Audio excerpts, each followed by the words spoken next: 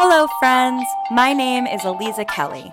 I'm a celebrity astrologer, 3-time author, and host of this podcast, Stars Like Us. Think of Stars Like Us as your favorite nighttime talk show that just so happens to be released every Monday morning. Each week, we connect with another amazing expert guest, and together we talk about everything under the sun. But before we get into today's episode, take a moment to rate this podcast 5 stars. Why? Because you're the fucking best. All right, now let's do it. Sit back, relax, and get ready for another out-of-this-world conversation. This is Stars Like Us.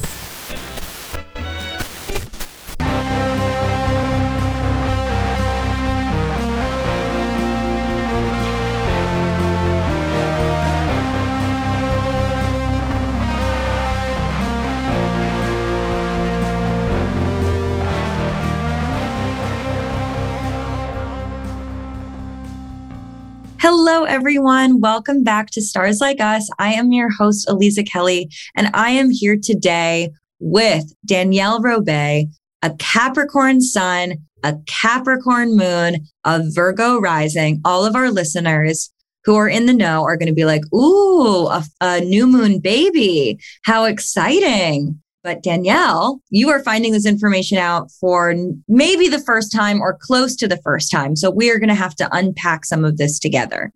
You guys may know Danielle because she is an amazing host, journalist, interviewer. She has an amazing podcast called Pretty Smart. I'm going to read your bio just so everybody could get acclimated. Danielle Robay is a TV host and journalist, currently a correspondent for IMDb and NBC4 LA, and creator of the video project Pretty Smart. You have seen her on HLN's Dr. Drew, E!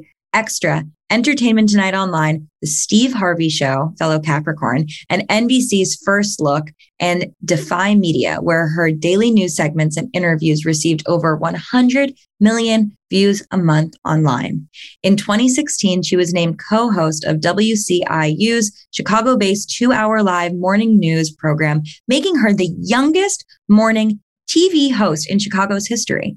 With a loyal social media following of over 300,000 followers, she's chatted with everyone from Taylor Swift and Michael B. Jordan to Helen Mirren and Tom Hanks. Even Larry King has commented on her compelling interview style. Quote, Danielle has the ability to make people feel seen. Now, for our brand new, actually, nobody will know this. This is new information for everybody, is that this is our second attempt at recording an interview for Stars Like Us. We attempted this way back in 2019 in Los Angeles when I was a traveling podcast troubadour with all of my clunky equipment, with no ability or awareness of how to use it, of what a mixer was. And fortunately, the technology has improved since then, and we are able to get Danielle back on our show. So thank you for being here for a second time. Hopefully this time we will actually get a recording and not a corrupt file out of it. Well, it says recording on my end, so I think we're good. But also to your credit, you were a first mover in the podcast space. So you were kind of figuring it out before other people had it figured out. Well, I also, it was a valiant attempt. I was taking equipment that was not meant to be mobile, and I had it mobile. I was trying to bring studio equipment around with me, which is cool, but also turned out to not work. So for any listeners who are thinking of doing that, my strong recommendation is do not. Yeah. Well, you live and you learn. Danielle, thank you for being here. I do remember from having the incredible pleasure of interviewing you and being with you a few years ago that Larry King knows what he's talking about, that you truly are an incredible spirit. You do make people feel very seen. I remember interviewing you a few years ago and being like, wait, who's doing the interviewing here? Because you have such good questions. You are so curious. You are so thoughtful. But I would love for our listeners to get to know you beyond this bio. So tell us a little bit about yourself and your background and how you got to be where you are today. First of all, thank you. That was so kind. I was born and raised in Chicago. So for anybody who's listening and not watching, I have my Chicago ones in my background. I'm a big sneakerhead. And that's an ode to my city. So I have been curious since I was born. Like when everybody would play at the park, I would sit with the adults. I would sit on my mom's leg and want to hear all the stories from her friends. And I would ask questions. And then when I was in high school, when everybody was talking about their juicy sweatpants, I was asking really deep questions. And at that point, I think maybe it wasn't so cool, I think it maybe was hard to be my friend because they're like, can we just go out on a Friday night? But later in life, it served me because I went into journalism. I went to UW-Madison. I was a political science and journalism major. And I started working at local news stations and then moved to LA and moved into a garage, which was less than lovely. However, I was so excited to be in Los Angeles and I had never lived by palm trees in my life. So I would wake up in this really gross garage and walk outside all day because I was just looking around like, oh my God, I can't believe I'm here. And when I moved to LA, I wanted to do entertainment news. So I wanted to be the next Juliana Rancic. And I would send my newsreel out from college and nobody would reply to me. And finally, I found this guy who was doing red carpets who let me host for him for free for a few weeks. And I put a new reel together and nobody would reply to me again. And so I started sending people cookies and bamboo plants.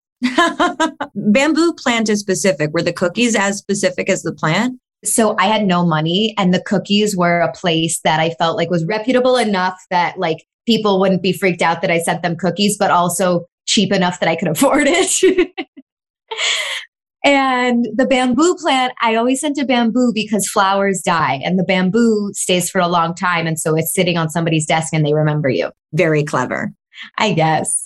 I mean, I would write notes and just say, if your host drops out last minute or you need anything, I would love to be considered. And people would email me and be like, okay, Danielle, we don't have any positions open, but thanks for thinking of us. And then a few months later, one day, this online outlet called and said, our host is sick. She called out last minute. Can you fill in? So I rush over. It was for X Factor. It was a red carpet. I rush over. Simon Cowell gave me an exclusive that night. And I got my first job. So they started hiring me to do red carpets. And then without boring everybody, the rest is sort of history. I went, from one company to another. So I worked at Clever TV and we did original shows and a bunch of social YouTube, Instagram stuff. And then went to Entertainment Tonight Online. I did a morning show in Chicago and then came back to LA and started doing IMDb and NBC. And then I launched my baby, Pretty Smart. So that has turned into, which we can talk about later, but I launched my first product yesterday. Oh my gosh. Thanks. Mazel tov. Thank you, Aliza. It's called Question Everything, 52 cards for deeper conversations. I have to send them to you. Oh my gosh, please. Wait, so how do you use them? So I always say it's not a game, it's a game changer. So you can use them however you like, either with yourself, with friends at a dinner party. I've used them on dates before. I think they're really fun to get to know your partner. I mean, we love cards here. We love tarot cards. We love oracle cards. We love prompts. We love manifestations, affirmations. So our listeners here are definitely going to want to know. Could we pull a card? Yeah, let's pull a card. I do it. You'll have to come on my pod. I do one every... Here, you tell me when to stop. Stop. This is sort of spooky that you got this one. Let's see. I always think that people choose the one that they're meant to choose. It's weird. When have you felt the closest to magic in your life? Oh my God! Do they not all say things like that? None of that. That's the only very spiritual one. Well, I say this thing called tank, which means there are no coincidences. So here we are, tank. So what is an example of a non-magical one? So some are light and fun. Some are do plants thrive or die in your care? Because I think that says so much about, they die in my care. The one next to you looks like it's thriving. Oh, this is fake. Okay, perfect. My mom says fake plants are bad juju, but I can't keep real ones alive.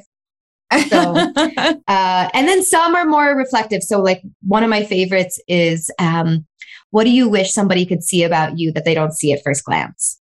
Yeah, I played them with my dad. I've played them at bachelorette parties, and they they get the conversation going. It's so fun to gamify. It takes all the anxiety or like unease of starting a deep conversation. I love it. We're going to have to put the link in this episode description because this is perfect. So it seems like since the last time we spoke and over these 3 years, as you've continued to do the work that you've done, that you, and we talked about this in the Lost recording, is like what drives you, what propels those questions and that curiosity. And even though I know that you're not properly within the metaphysical, mystical space, there does seem to be a sort of a spiritual engine at play, or at least like a very deep psychological, reflective, emotional, a desire to really connect and understand people, which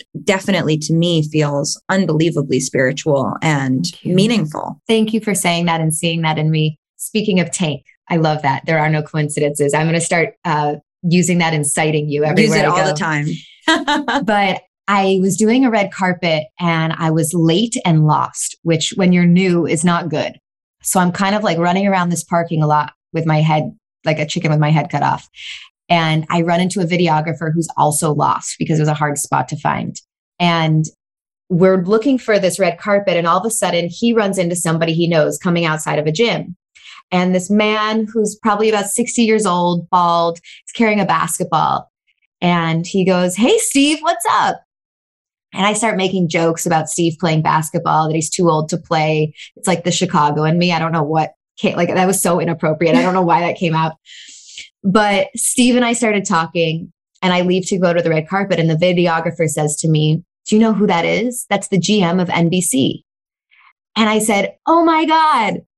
So I leave the red carpet. All I can think about is Steve, and I email him. And Steve is kind enough to take a meeting with me. And when I met with Steve, he's Mormon and very religious. And I met with Steve, and he said there are no coincidences in life. And I believe that every meeting happens for a reason. It's just what you make of it. You know, maybe I meet somebody once and they sort of leave me and I never see them again. Or maybe I meet somebody and they become a staple in my life. And Steve ended up being, I thought he was going to be a professional mentor if I was lucky. He actually ended up being a personal mentor and totally changed my life. I was not very spiritual before I met him. And when I saw the way he treated people and the way he lived his life, it was based on what he could give instead of what he could get.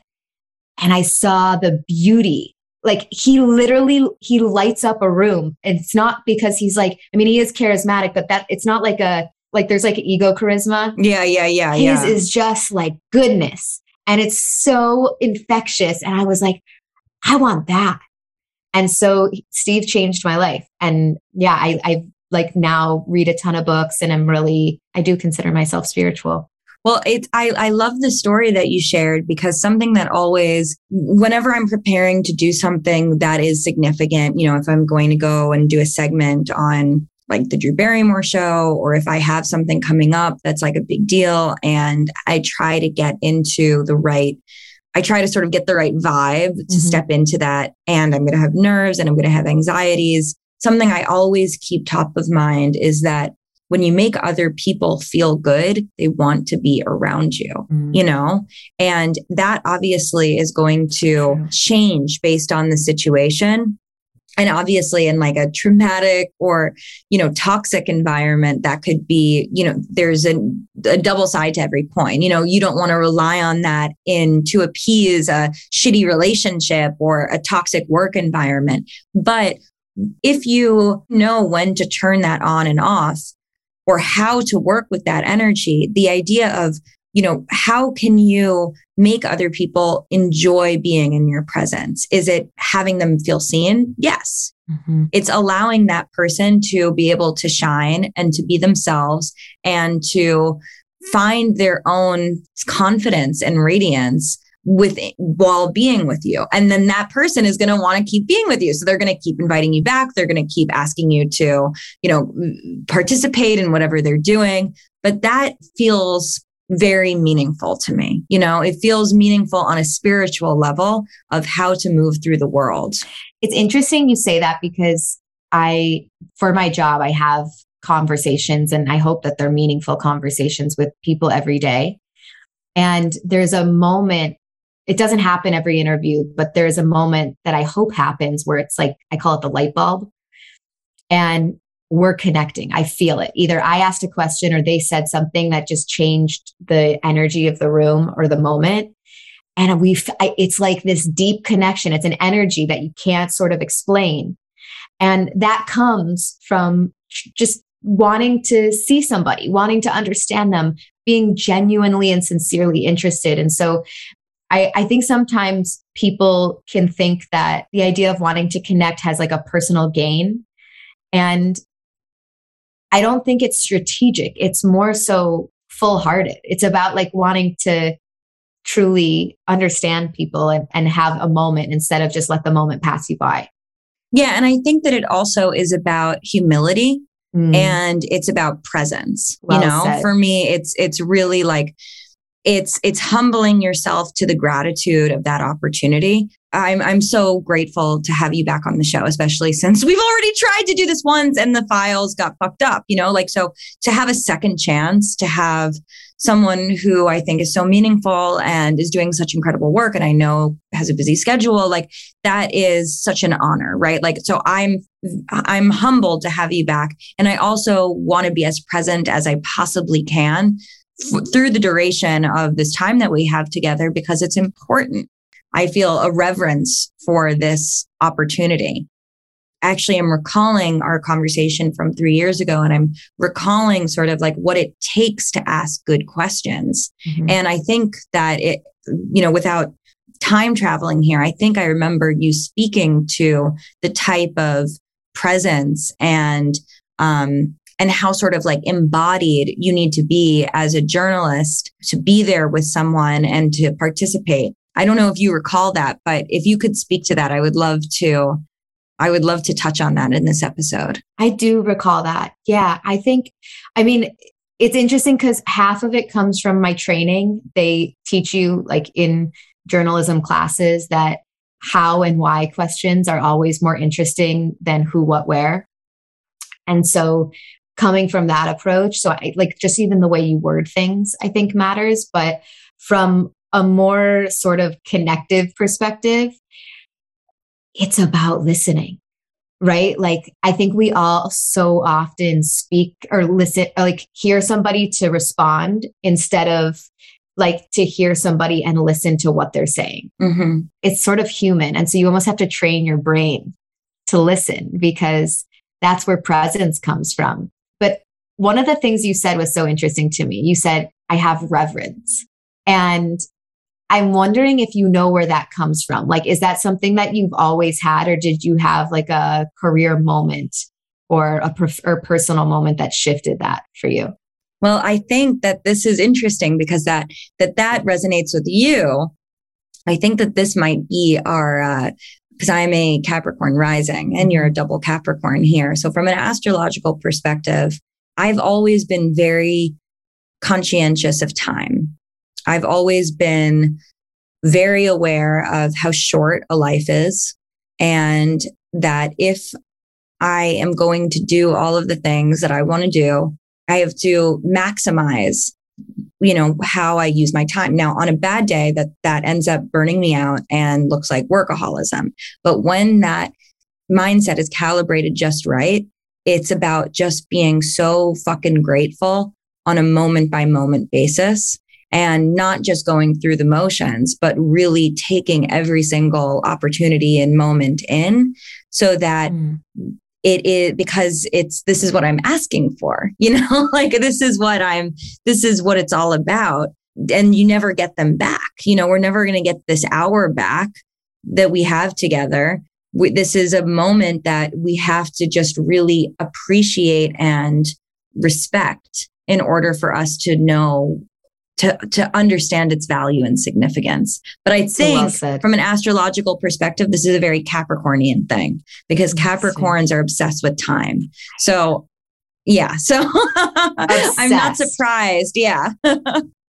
That's so interesting. And I think you said that was so well said. Well, first, before we get into some of the questions that our listeners have for you, I want to share with you something about your chart, since I know that this is, you're not as familiar with it. I want to share two things. One, that you have this Virgo rising, and two, that you have a Gemini midheaven. So your rising sign is your perspective on reality. It informs and shapes the patterns, themes, and events that continue to occur in your life. And it also illuminates sort of like your worldview, like how do you see and experience your life?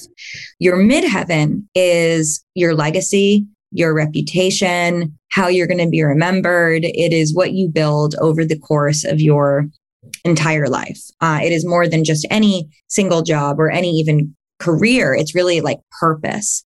Both Virgo and Gemini, where you have your rising and midheaven respectively, are in signs that are ruled by Mercury. And Mercury is the planet of communication. So Mercury and dialogue and language and, speaking and listening is sort of running the show of your entire reality and life. This is blowing my mind. On top of that, you also have Mercury in the sign of Capricorn, and you are a Capricorn. You actually have this incredible Capricorn stellium. You have your Mercury in Capricorn, your Uranus in Capricorn, Neptune, Sun, Moon, and your Sun, Moon, Saturn, and your North Node all in Capricorn. But all of those are reporting to Saturn, which is Chronos, which is time. And that is in your 5th house of creativity. So your creative expression through communication is your purpose. It is your mission, and you are living your purpose in doing the things that you do. And obviously you're still very young and you have a long life and a long career ahead of you. But I think that this, knowing that Mercury and matters of the mind, communication, dialogue, all of those mercurial things that are illuminated through that archetype are really running the show of your chart, should definitely be an affirmation that you are on, or a validation that you're on the right path, and that you are going to continue to reap the rewards of this as you stay true to what your soul really, really wants. That's so cool to hear, because, I feel like maybe you can relate when you're in any sort of creative industry. You, at least I have moments of great uncertainty. And I always think like, okay, as a backup, what else could I do? Could I be a lawyer? Could I be a therapist? And like, I can never actually jump and do anything else because I feel so deeply rooted in what I am doing. So to hear that feels really nice. It does feel like validation. Thank you. It definitely is, it's totally and completely reflected in your chart. So I had to share because it's so important. So I'm really excited because even though this podcast has been in existence for 3 years, I just started its own Instagram account, which listeners can find at starslikeus.pod. And every episode I am going to, or I guess, thank you so much, in anticipation for an upcoming interview with one of our amazing expert guests, I'm going to have a post. And on that post, I'm going to invite listeners to share questions. So I posted just 24 hours ago, letting people know that I was going to have a journalist, without revealing who it was, on the show. And we got a bunch of questions, a bunch of fabulous questions. So I would love to ask you some of these. Please. The first one, which I thought was fabulous, is how do you keep your opinions from coloring the stories you cover? This has to be a struggle. That's such a great question, especially nowadays. I think it's partly you're just trained to do it. Like, we take classes in how to do it in school. However, I will say that one of the reasons it's so important to have a diverse newsroom, both in front of the camera and behind the camera, is that the people and their perspective do inform stories.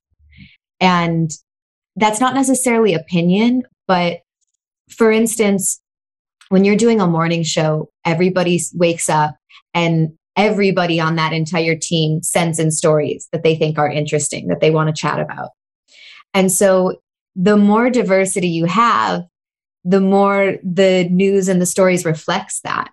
So yeah, I think it is reflective in a little, like in the way the story, like what makes news, I think is really reflective in terms of sheer opinion. You're just trained not to. And oftentimes shows or whatever program you're going on doesn't require your opinion. If it does, then you are a different kind of journalist. Like, I think I share some of my opinions on Instagram sometimes. And so I probably won't be considered for hard news positions at like an MSNBC or like a network news place, because I do share my opinions. That's a great answer. And that's also really interesting that it's a combination of training and then also recognizing that bias is inevitable. So to make sure that there is diversity in the voices that are contributing to the production of a show, not just in front of the camera, but also with the producers and the showrunners and the writers and everyone who is involved in the creation, that's really meaningful. And that's also like in gender, race, age, religion, like literally any sort of group that's diversity of thought. I'll tell you like a cool, quick story. I read a book called The Difference, and this professor, I think at University of Michigan, wrote it, and they talk about smallpox. And he makes a case for why diversity is important.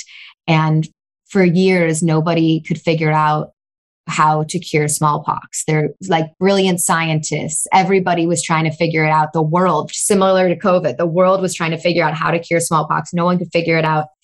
And milkmaids who lived and worked on farms figured out that, I think it was, don't quote me on this, but cows were not getting it, or certain people weren't getting it who were drinking this cow's milk.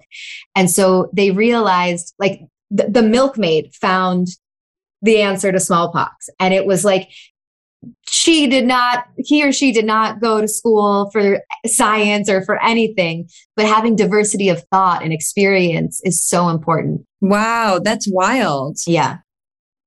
That is incredible. Yes. And also, I love this example because it really, I think that it does, this is something obviously as an astrologer that is of deep annoyance more than anything. It doesn't affect my day to day other than piss me off, which is like, trying to apply the scientific method to astrology as if that's the right tool to be using. So interesting. It's not, it's not. It's simply like, the scientific method is amazing for science. But astrology is an interpretation. It's an art. It's a poeticism. It's more linked to archetypes and, psychology and Jungian scholarship than it is to anything quantitative or qualitative that you would need to have metrics to be able to deduce, So trying to run astrology through the scientific method is basically like trying to run a Picasso through like a medical board, like it's like, of course the anatomy doesn't line up. It's not the point, it's irrelevant. And our inability on a collective level to recognize that not all of the same tools are going to be able to measure efficacy in the same way, to me is like a no-brainer, but is also not something that is widely discussed and then becomes a deep annoyance from, for me, it's an annoyance, but for people who are really marginalized and they're, cultures and backgrounds and traditions are written off as superstition or as diminutive. It's more than just an annoyance. I mean, it's an erasure. I think that the implications of diversity as it relates to like the value of things it cannot be emphasized enough. So everything, you're so intellectual. Everything you're saying is sort of blowing my mind. It's very cool. You have like a great left brain, right brain thing going on. Yeah. Well, we have a lot of similarities in our charts. So I feel like our charts can link up in this very nice, beautiful way. For instance, your rising sign is exactly my Mercury, but that's a conversation for another time. Another question, which is, what was the best thing you did to get started in journalism? And any tips for someone just starting out and needs to build a portfolio? That is a great question because nowadays there's so many different paths that it feels really confusing. I get a lot of young journalists calling me about this. I would say the number one thing is internships. You're going to learn so much about what you like and don't like. And also those connections, those relationships that you make are invaluable. Like my first internship, I still talk to almost all those executives. They've written me letters of recommendation. They've connected me with people at the Today Show and other places because people that have been in TV have been in TV for years. You know, it's a very small but big community, or big but small community. So internships are truly the best thing, and they're so fun and so just rewarding. Yeah, I couldn't say that enough.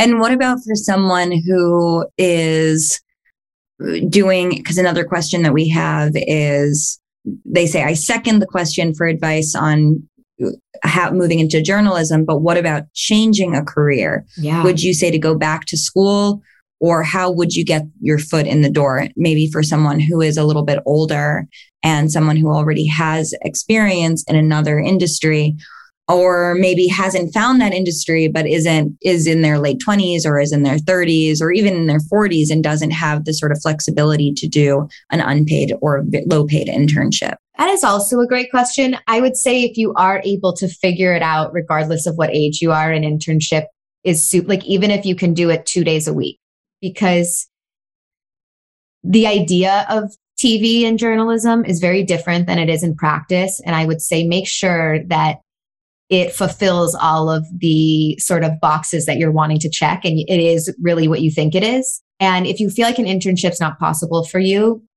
I would start low person on the totem pole.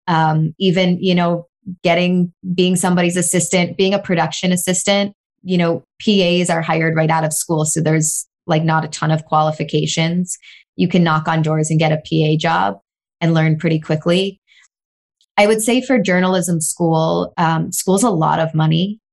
And so to me, this is just my opinion, I think it's more about on-the-job training. So if you can find a way to come up at a network or at a station, I think you would save a lot of money.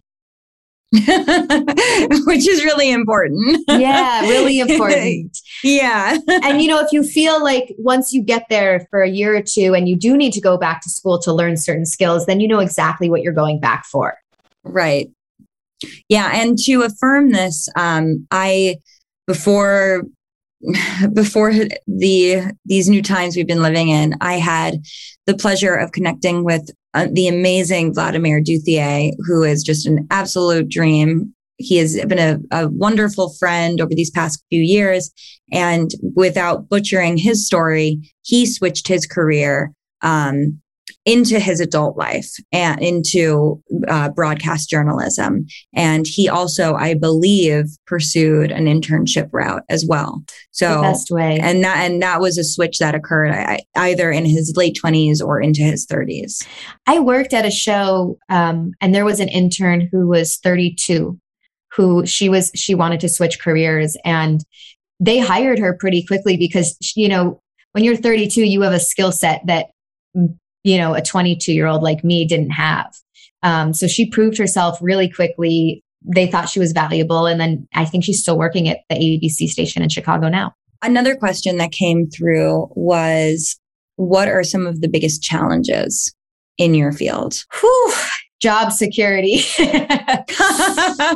So there's a few different lanes. If you're working in local news, you have a little bit more job security, but you're getting paid pretty low wages. You know, when people rag on news, I'm a defender of news in many ways, not so much the advertising machine behind it, because that needs to be amended. But in terms of journalists, like all the local journalists I know are not doing it for the money. It's like teachers, you know, like they are there because they believe in people, they believe in the power and importance of news. So yeah, it's long hours, it's low pay. It's a passion profession in many ways until you sort of hit it big, so to speak, if that's the dream. A lot of people really just want to come up the ranks in local news. And then it's sort of, I think no matter what what lane you're in, the stability, the financial success, all of that is really delayed in journalism. So you see people having more success in their mid to late 30s and 40s. So just prepare to eat a lot of oatmeal in your 20s. Interesting. Yeah. I mean, and I think that's really important because in general, like, you know, there are so many listeners to this podcast who are in their 20s. And when you're in your 20s, you know, you have this sort of like monolith Forbes 30 under 30 pressure. Yeah. You know, you get to the other side of it and you're like, oh, that really didn't matter at all. Like that was really unimportant. And, you know, from an astrological POV, that's the Saturn return. That's going through the transformation of realizing like, oh, wait, you know, I had no idea what the fuck I was doing for the last 10 years. And now I'm starting to feel a little bit more established and I know what I like and I know what I don't like. And all of those lessons and experiences have just sort of like fine-tuned the direction. I didn't need to reach the finish line by then. And in a way, thank God when you don't, you know, because you go through such radical changes in the end of your 20s and in the beginning of your 30s, that defining yourself based on that, who you were at 26 isn't necessarily where you would want to stop the clock. But there are certain professions that just, you know, I would say that there are very few professions that we age out of by the time we get to 30. You know, maybe the traditional actor, model, athlete, singer, athlete. Yeah. There are a handful, but it seems like a lot of people have applied those same standards to almost every profession, right? And we have to kind of undo that. Yeah. Recognizing that all of the shitty jobs and all of the investment and the time and the bad bosses and the disappointments, all of that isn't just something, all of that is, what is it? The sum of the whole is greater than the parts. Yeah. Yes. Thank you. Whole. Yeah. Exactly. And that starts to make more sense on the other side of Saturn return, but it's still a process as you move into your 30s, as you move into your 40s. And in most industries and in most careers, you're not going to get the accolades until you've put in a decade plus of work. I think our society too, and it's not really our fault necessarily, but we see like instant TikTok fame or influencers making all this money that feels like so easy versus like going to a 9-to-5 every day. And there's all this instant gratification that whether we realize it or not, definitely seeps into our subconscious. And so, like you said, undoing that and recognizing that there's a lot of treasure in the long game. You just have to remind yourself of it. Yeah. And exactly. There's treasure in the long game. And the power of the long game is the wisdom. You don't have the wisdom if you become successful overnight. You know, you simply don't. You're not going to make smart business decisions. It's a miracle if you make smart business decisions, if you have overnight success. Yeah, we see that so much. Remember LeBron James, when he went to Miami, he did that whole sort of like TV thing where he was like, I'm taking my talents to South Beach, and everyone made fun of him and they thought it was like so self-aggrandizing. And it was a spectacle.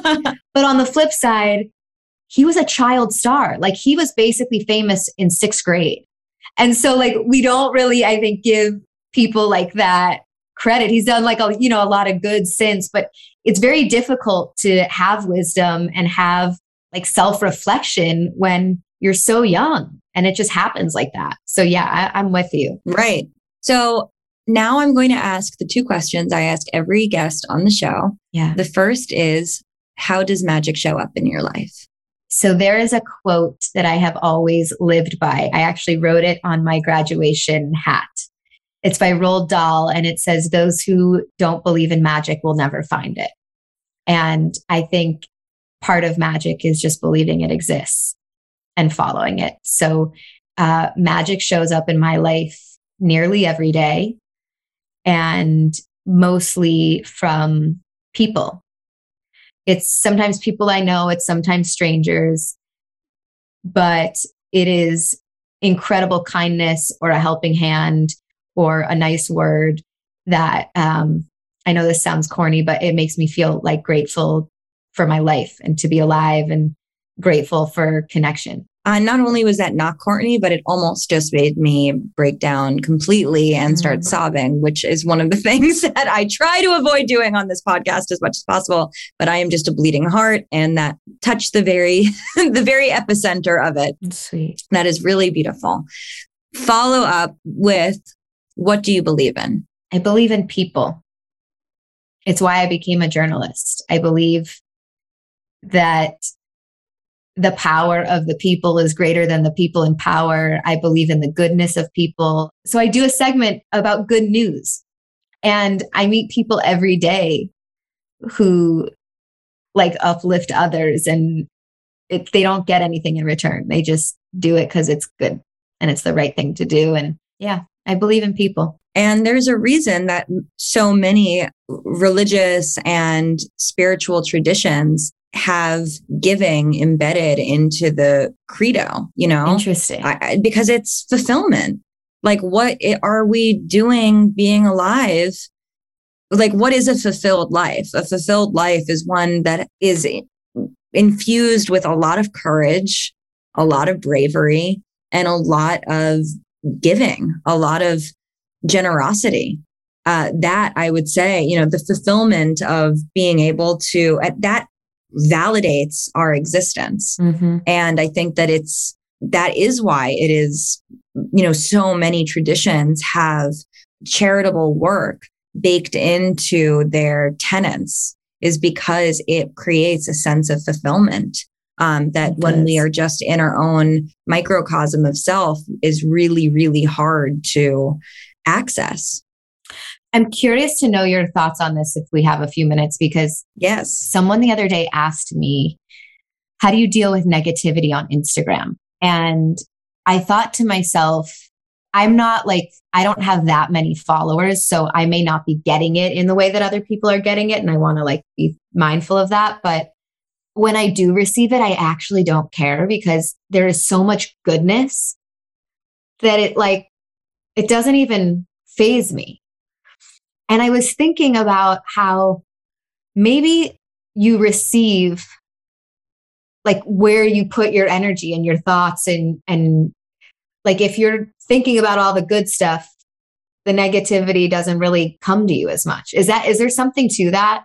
I'm kind of rambling, but do you know what I mean? I think there is. I have some sort of personal theories on the collective consciousness responding to posts. I think that there is a feedback loop. I think that people who live in the world of aspiration of don't you want to be me? They are probably the most likely to receive a lot of negativity and hate on social media. Interesting. And in a way, it makes sense to me. If you are creating and positioning yourself as this untouchable, and in whatever way, it could be material, it could be career, but if the way that it could be body stuff, fashion, but if you're positioning yourself in this way of don't you want to be me? I think that those individuals are going to get a lot of pushback. Interesting. So it is sort of the vibe you're putting out. Because people are going to hate follow them. They're going to hate follow. Right. Yeah. Sentiment on social media matters so much. Yes. I do think that that's true.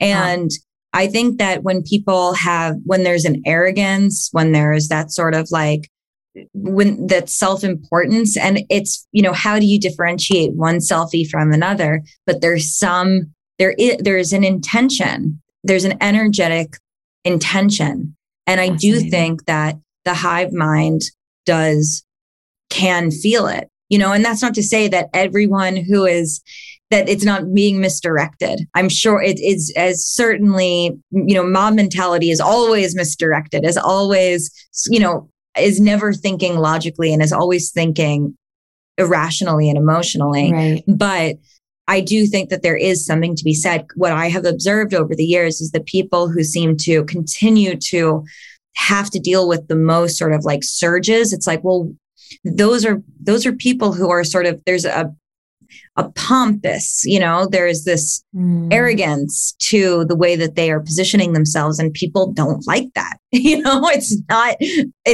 aren't going to take well to it. That's so interesting. Yeah. Okay. Thanks. Yes. Cause I also don't have to deal with very much. I deal with weird, comments from time to time that are mostly just referring to the work that I do as an astrologer. But I think that kind of is par for the course, that you're going to have a lot of like random, if it gets on the wrong person's feed, then they're going to be like, this is stupid, like waste of time. But it's like, it doesn't feel personal, right? Yeah. It's fascinating. Cause when you asked me that last question, I thought about like, is there a sort of feedback loop of you get what you give? But I think there is. But it's a little simple. I think you made it more nuanced. I see what you're saying. But I think that it does kind of work with that. I think that if you are trying to get attention because you are approaching it like the hot girl at the popular table, then you're also going to have to deal with all of the other people who weren't invited to that table, because they're on the internet and they're pissed off that they weren't invited to that table. That's so well said. So now I would love to pull a tarot card for you. Please, please, please, please. The way that my deck works best, and the only way it works, in fact, is if we have a question. The random, like, let's pull a card and see what it says, doesn't work because it gives us a nebulous response. It makes us all feel weird and murky. So what would be a question that you would like? And I can help you fine tune the wording of this, but what is a question that you would like to ask with a single card pull? So my word for 2022 is open-hearted. I love that because it's a hyphenated word. Yeah, it's 2 words, 1 word. I can work with you on the hyphen. Yes. I'm wondering if I am being closed off. Ooh. I wonder if I'm being open-hearted. Is there a better way to word that? So your sort of like statement coming into 2022 is open-heartedness. And you want to know if at the time of this recording, have you been implementing it? Are you practicing it? Or maybe I'm not getting it right, what you're asking. Is that right? Or no, I think it is, but I think I should be more specific. Okay. How about this? Is it okay that I am 31 and I am not really focused on my romantic life? I'm focused on my work life. Okay. That's not a tarot question, but I'm going to tell you this instead. I'm going to tell you that this is a really, really, really great year for romance for you. Oh, astrologically. Cool. Because you have Jupiter just went into your 7th house of partnership. This could manifest as a really good contract for work, or it could also manifest as a really good romantic alignment. How cool. And it could also be both. But I would indulge all of the opportunities of this. It's really special and it only happens every 12 years. Wow. Yeah. Okay. So then let me thank you for sharing that. What's an interesting question I can ask? What do you think? Well, do you genuinely not want, I feel confused. Do you not want to date right now? Not really. Really, really? And I feel like I should. Okay, then I have a question. Okay, I would like to know why. Oh, that's great. The why, because you just took me to journalism school. The why is always the most interesting question. Okay, why do I not want to date right now? Yeah, let's do that. Because I'm confused and I'm curious. Me too. Okay. Oh, Danielle. Okay. Do you want me to work with pile 1, 2, or 3? 1. Excellent choice. All right. So why are we not interested in dating right now? Fascinating. Let us see. Okay. 2 of Wands. This card is very much about the beginning of a new adventure. And as you can see, this figure has the whole world in his hand and is looking out onto the horizons. And, the energy around this is like planning a new trip, planning, having big discovery aspirations. So what this says to me is that you don't know where you want to be yet. You don't know where you don't want to close yourself off to the opportunities. And potentially romantically, if you make a commitment now, it would keep you stuck where you are. And there's a fear of being tied down that would prevent you from being able to seize whatever that motion and that new direction is. That is so good. But it's still not, I don't feel satisfied with this. Really? That really resonated. I mean, I'm sure it does, but I don't know. I guess the reason I don't feel satisfied is okay, now what? Or maybe how will you know that you get that opportunity, And how do you know if that might be the reason that you're not leading with wanting to date right now, but how do you know that the right person is going to prevent you from being able to receive the opportunity? Right. Maybe that person leads me to an opportunity. Right. And just frees up energy. Yeah. And inspires you in different ways. I mean, for me, so much of my professional trajectory, I attribute to my partner because because I stopped having to worry about being too weird for men. So then once that was taken care of, I was able to just embrace and become my full witchy magical self, So cool. It is. But, relationships are really healing in that way. Yeah. So I want to ask, I don't usually do this, but because I am now personally invested in this story, I want to ask another question. Okay. Which more or less should be do you have a question? Because I have one sort of percolating, but I think maybe if you have one, it would be more important. Well, I wonder if what is a way or how can I get clearer on what I'm wanting? That's kind of what my question is too, is sort of what is going to help integrate your desire to continue to expand and to not be held back, but also with keeping, an openness and a receptivity to the right person to come through. I like that. Does that feel good? What's an energy that's going to keep it open and not shut you off? Yeah. From receiving. Okay, cool. Oh my God. Okay. So we pulled the 3 of Swords. No. This makes sense. Oh, Lisa, that's amazing. Without over exposing you on this podcast, it seems like you had a heartbreak. I did. Yeah. Yeah. Big heartbreak. Oh, baby. No. It's okay. No. I actually feel grateful for it in a weird way.